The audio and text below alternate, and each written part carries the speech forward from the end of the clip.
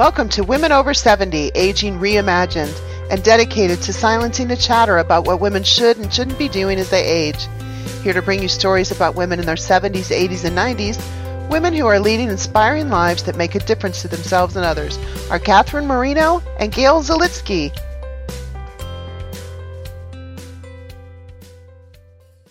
Hello, I'm Gail. And I'm Catherine. We are the active voice of Women Over 70, Aging Reimagined, and we're delighted to welcome you to today's episode.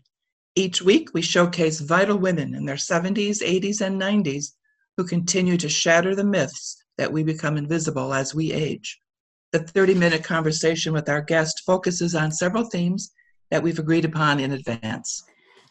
Our thanks to previous podcast guest Pat Honeyodis for introducing us to Sandy Rogers. Sandy is 72 and currently lives in Arizona. In Sandy's own words, she does not have a robust degree, has not traveled extensively, and has always done whatever she needed to do to survive. I immediately knew Sandy was a woman we'd like to interview.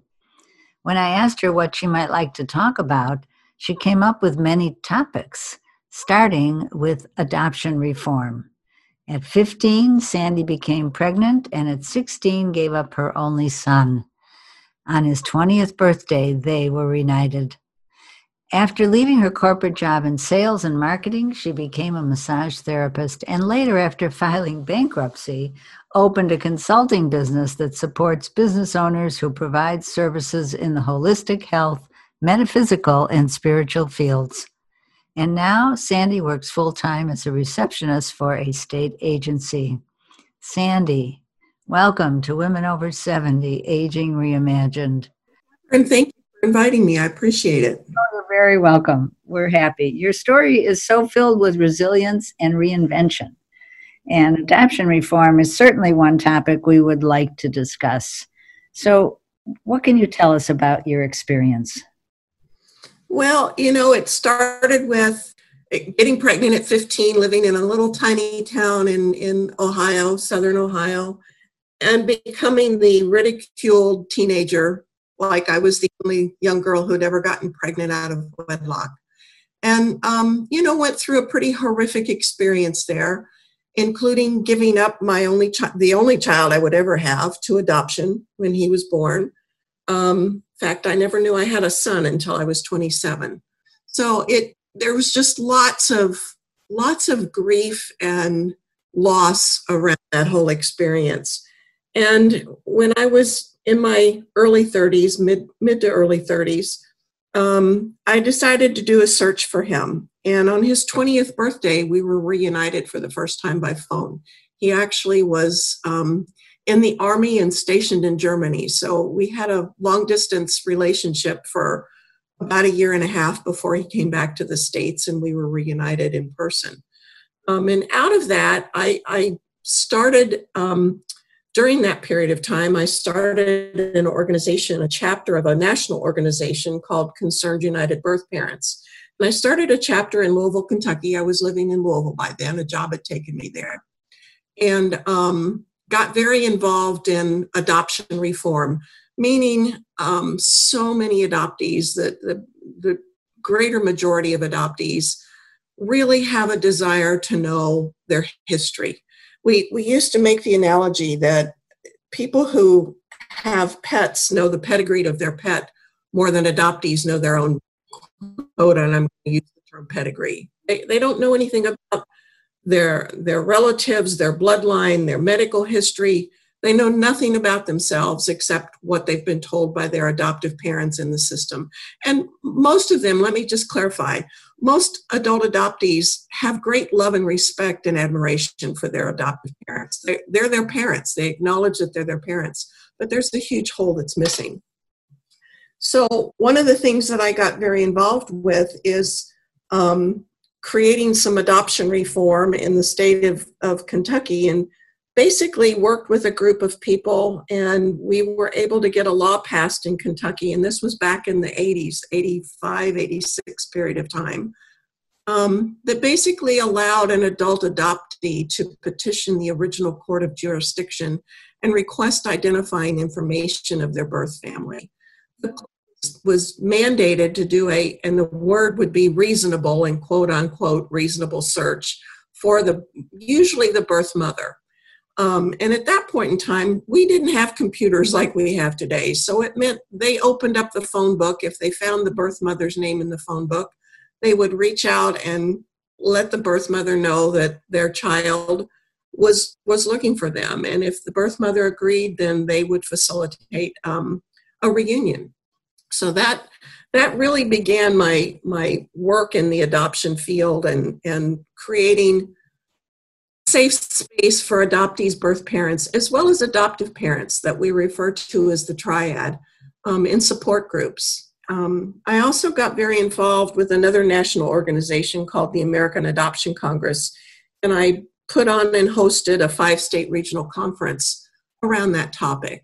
So, my passion came out of my own personal, and I'm going to say tragedy.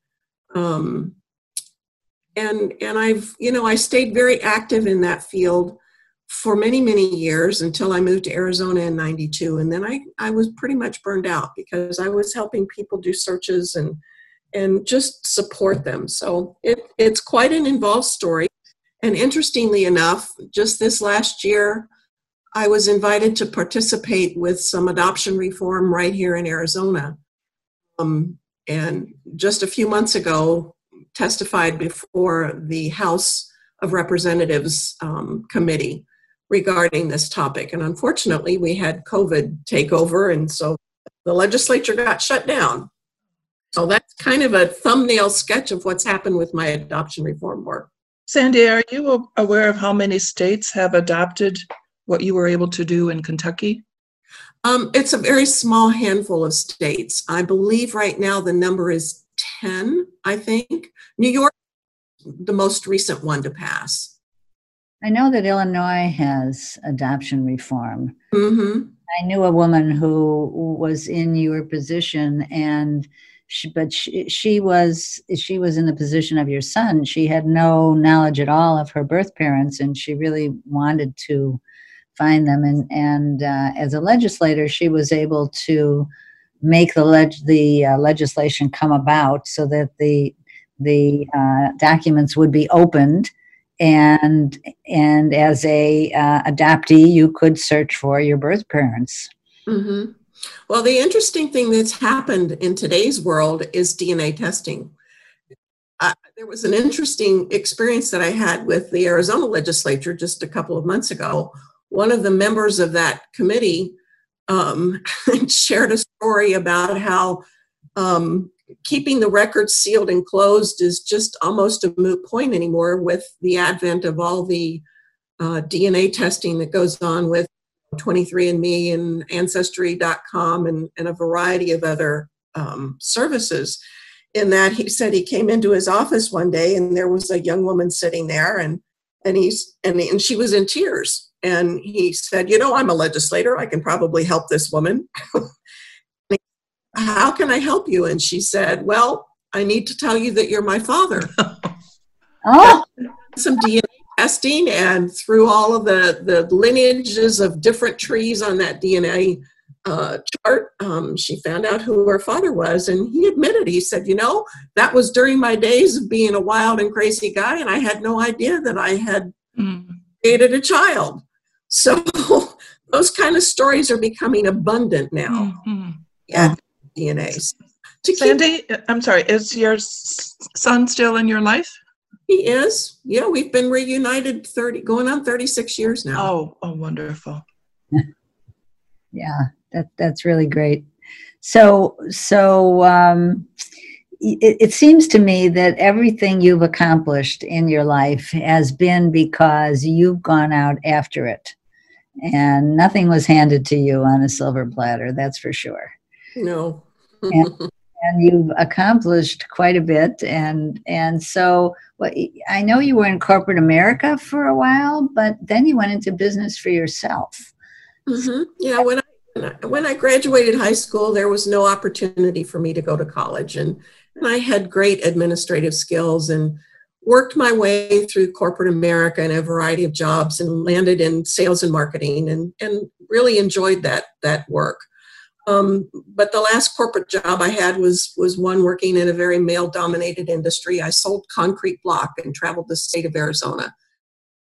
Received the same perks and benefits as my male counterparts, and I became very, very discouraged and was in my late 40s at the time and decided it was time to do a brain break without walking away from a job that did pay me and I did have benefits, just not the same as my male counterparts. And I ended up taking some classes in massage therapy just for a brain break, not because I wanted to become a massage therapist, but it was 180 degrees from what I was doing, and it just helped me get myself focused and recentered. And long story short, I ended up really enjoying that work and left my job and started my own massage practice. And in a very short period of time, I was very good at networking, and you know, people used to call me the referral queen because I had an extensive database of people in a variety of industries and professions, and built my practice very quickly. I was seeing 5 and 6 clients a day in a private practice,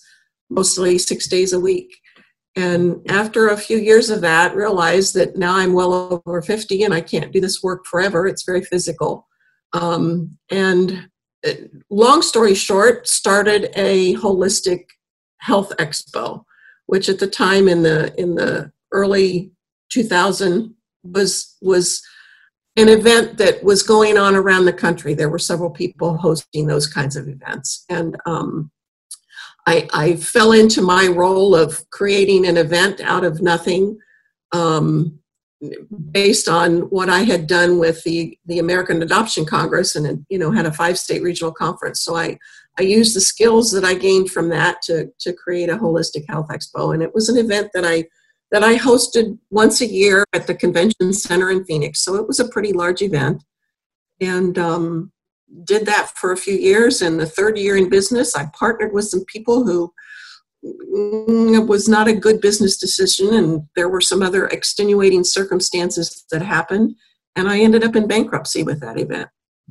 And out of that created what I still do today, which is doing consulting and marketing consulting with businesses that are, as you mentioned earlier, that are in the holistic health arena, that are in the spiritual or metaphysical arenas.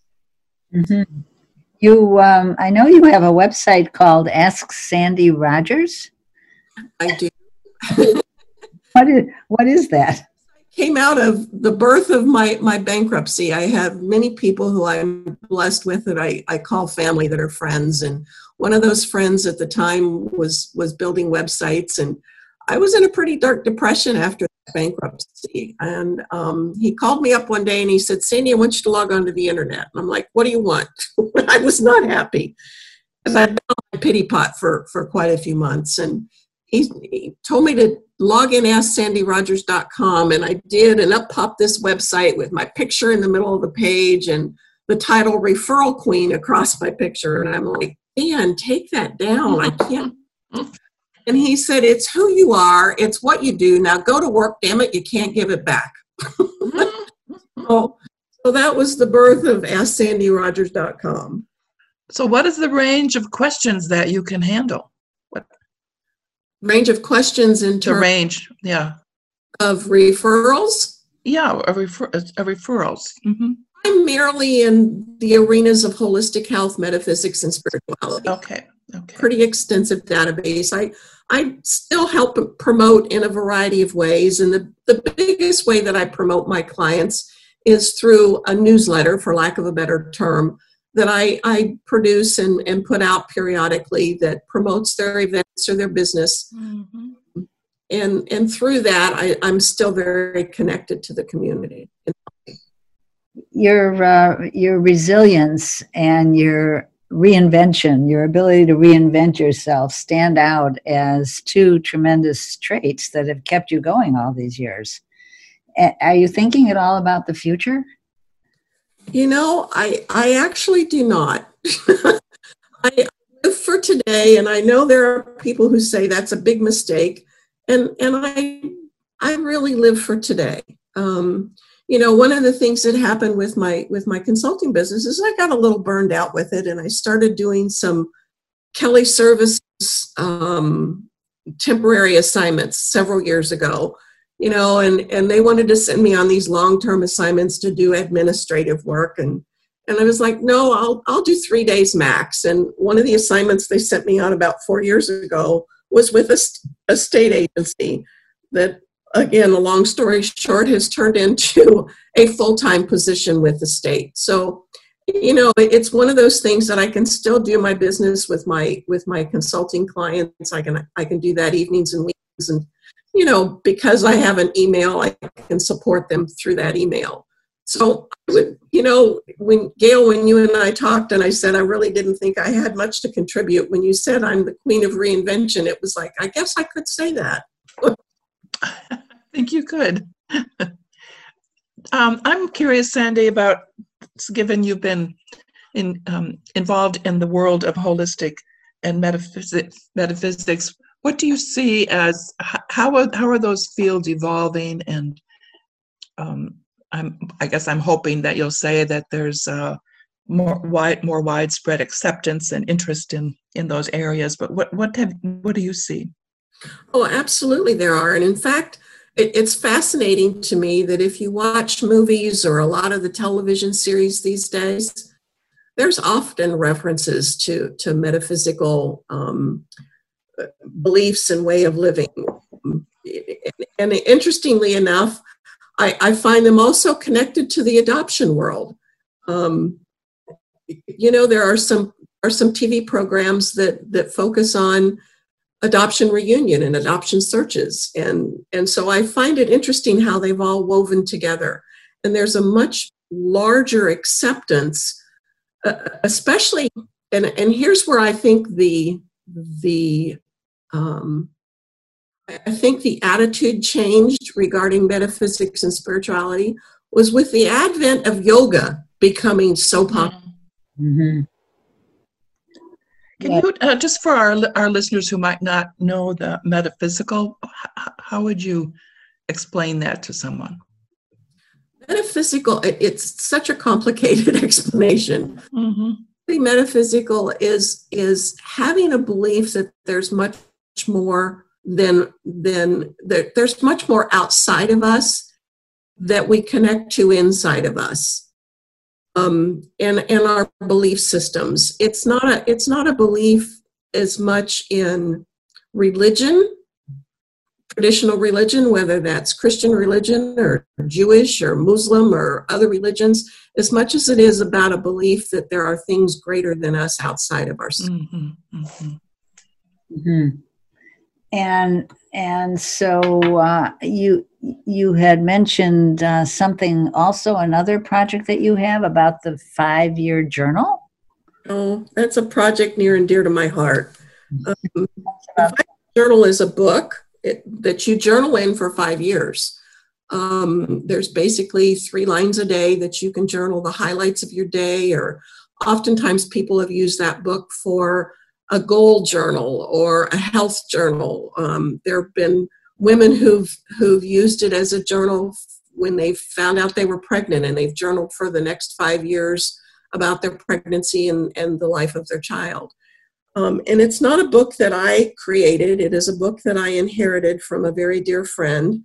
Her name was Doreen Clement, and Doreen created that book out of her own love and passion for journaling. Doreen passed away in 2007, and I took care of her for 4 years before she passed. She asked if I would please keep her legacy alive and keep that journal in publication. So that's pretty much what I've done. And I find it interesting, given that I'm not a journaler. I'm not one of those people who has volumes of books of journaling. And so when Doreen asked me to do that, she knew that I didn't journal. She said, no, but I know you're the one who'll keep it alive. Has it changed your feelings about journaling personally? Honestly, it hasn't. Enough. It's one of those things that and I'm not sure if it comes from a very young experience of having my diary read by my father and my brothers. Oh, In written form. So I have other ways that I manage my thoughts. yes. Do you do yoga? I do not. How do you keep yourself in shape? I do keep myself in shape. What do you do? I do walking, a lot of walking. I do meditate. I do have meditation practices. Mm-hmm. Yoga is a form of meditation, but I find that I'm not really drawn to that whole practice. Mm-hmm. It's so interesting because that is the area that you're supporting. It is. And so do you believe in holistic medicine? Oh, absolutely, I do. It's rare I have a holistic practitioner. I have a doctor who's a naturopath, who's an MD and an ND. So, when it's time for me and I'm very healthy. I'm in tremendous gratitude for my health. Mm-hmm. Yeah. It's rare for me to have any kind of an illness or a challenge. That should only keep up. We wish that for you for sure. Well, I'm very blessed in that way. Yeah. Do you think at all about aging? I guess you don't. I don't. It's really interesting. I'm also very blessed that I really don't look my age. and people just never believe me when I tell them I'm going to be 72 in June. But I'm very blessed in that way. And I contribute some of that to not only the way that I live my life, but also genetically. Yes. Did your parents live to an old age? Yeah, my parents didn't. My mother passed at age 60. Her whole family was gone by the age of 62.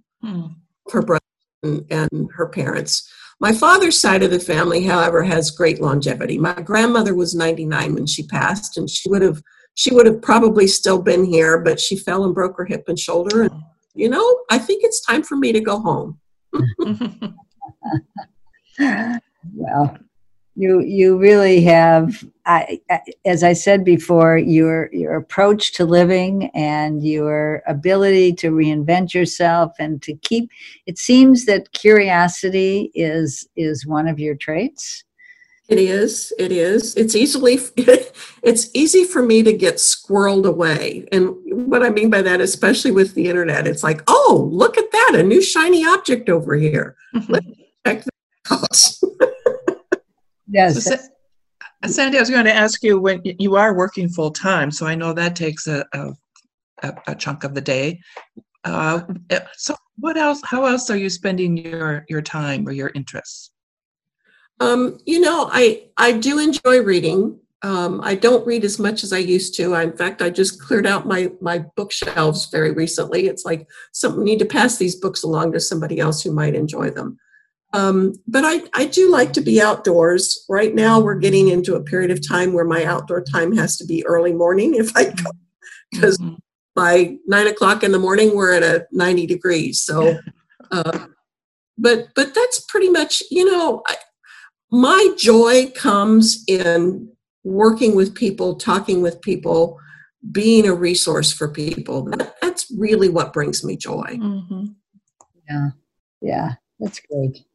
Well, this has been a wonderful morning with you, and thank you so much for sharing your story and for bringing light to adoption reform and your work in that area. I know that's very important to a lot of people.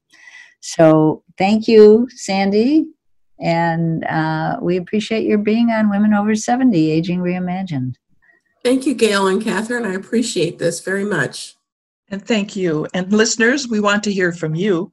Please share your thoughts in our Facebook group at Women Over 70 Aging Reimagined. Become an active participant in our community and join us at our Zoom events. Access our weekly Wednesday podcasts. And if you know a vital woman over 70 who would be a great guest, please recommend her to us at womenover70.com. We'll see you next Wednesday on Women Over 70 Aging Reimagined. Thank you for listening to Women Over 70, Aging Reimagined. If you like what you've heard today, please subscribe to our podcast wherever you listen. In what ways are you shattering the myth that women over 70 are no longer relevant or visible? How are you celebrating aging? Join with us. Make your voice heard.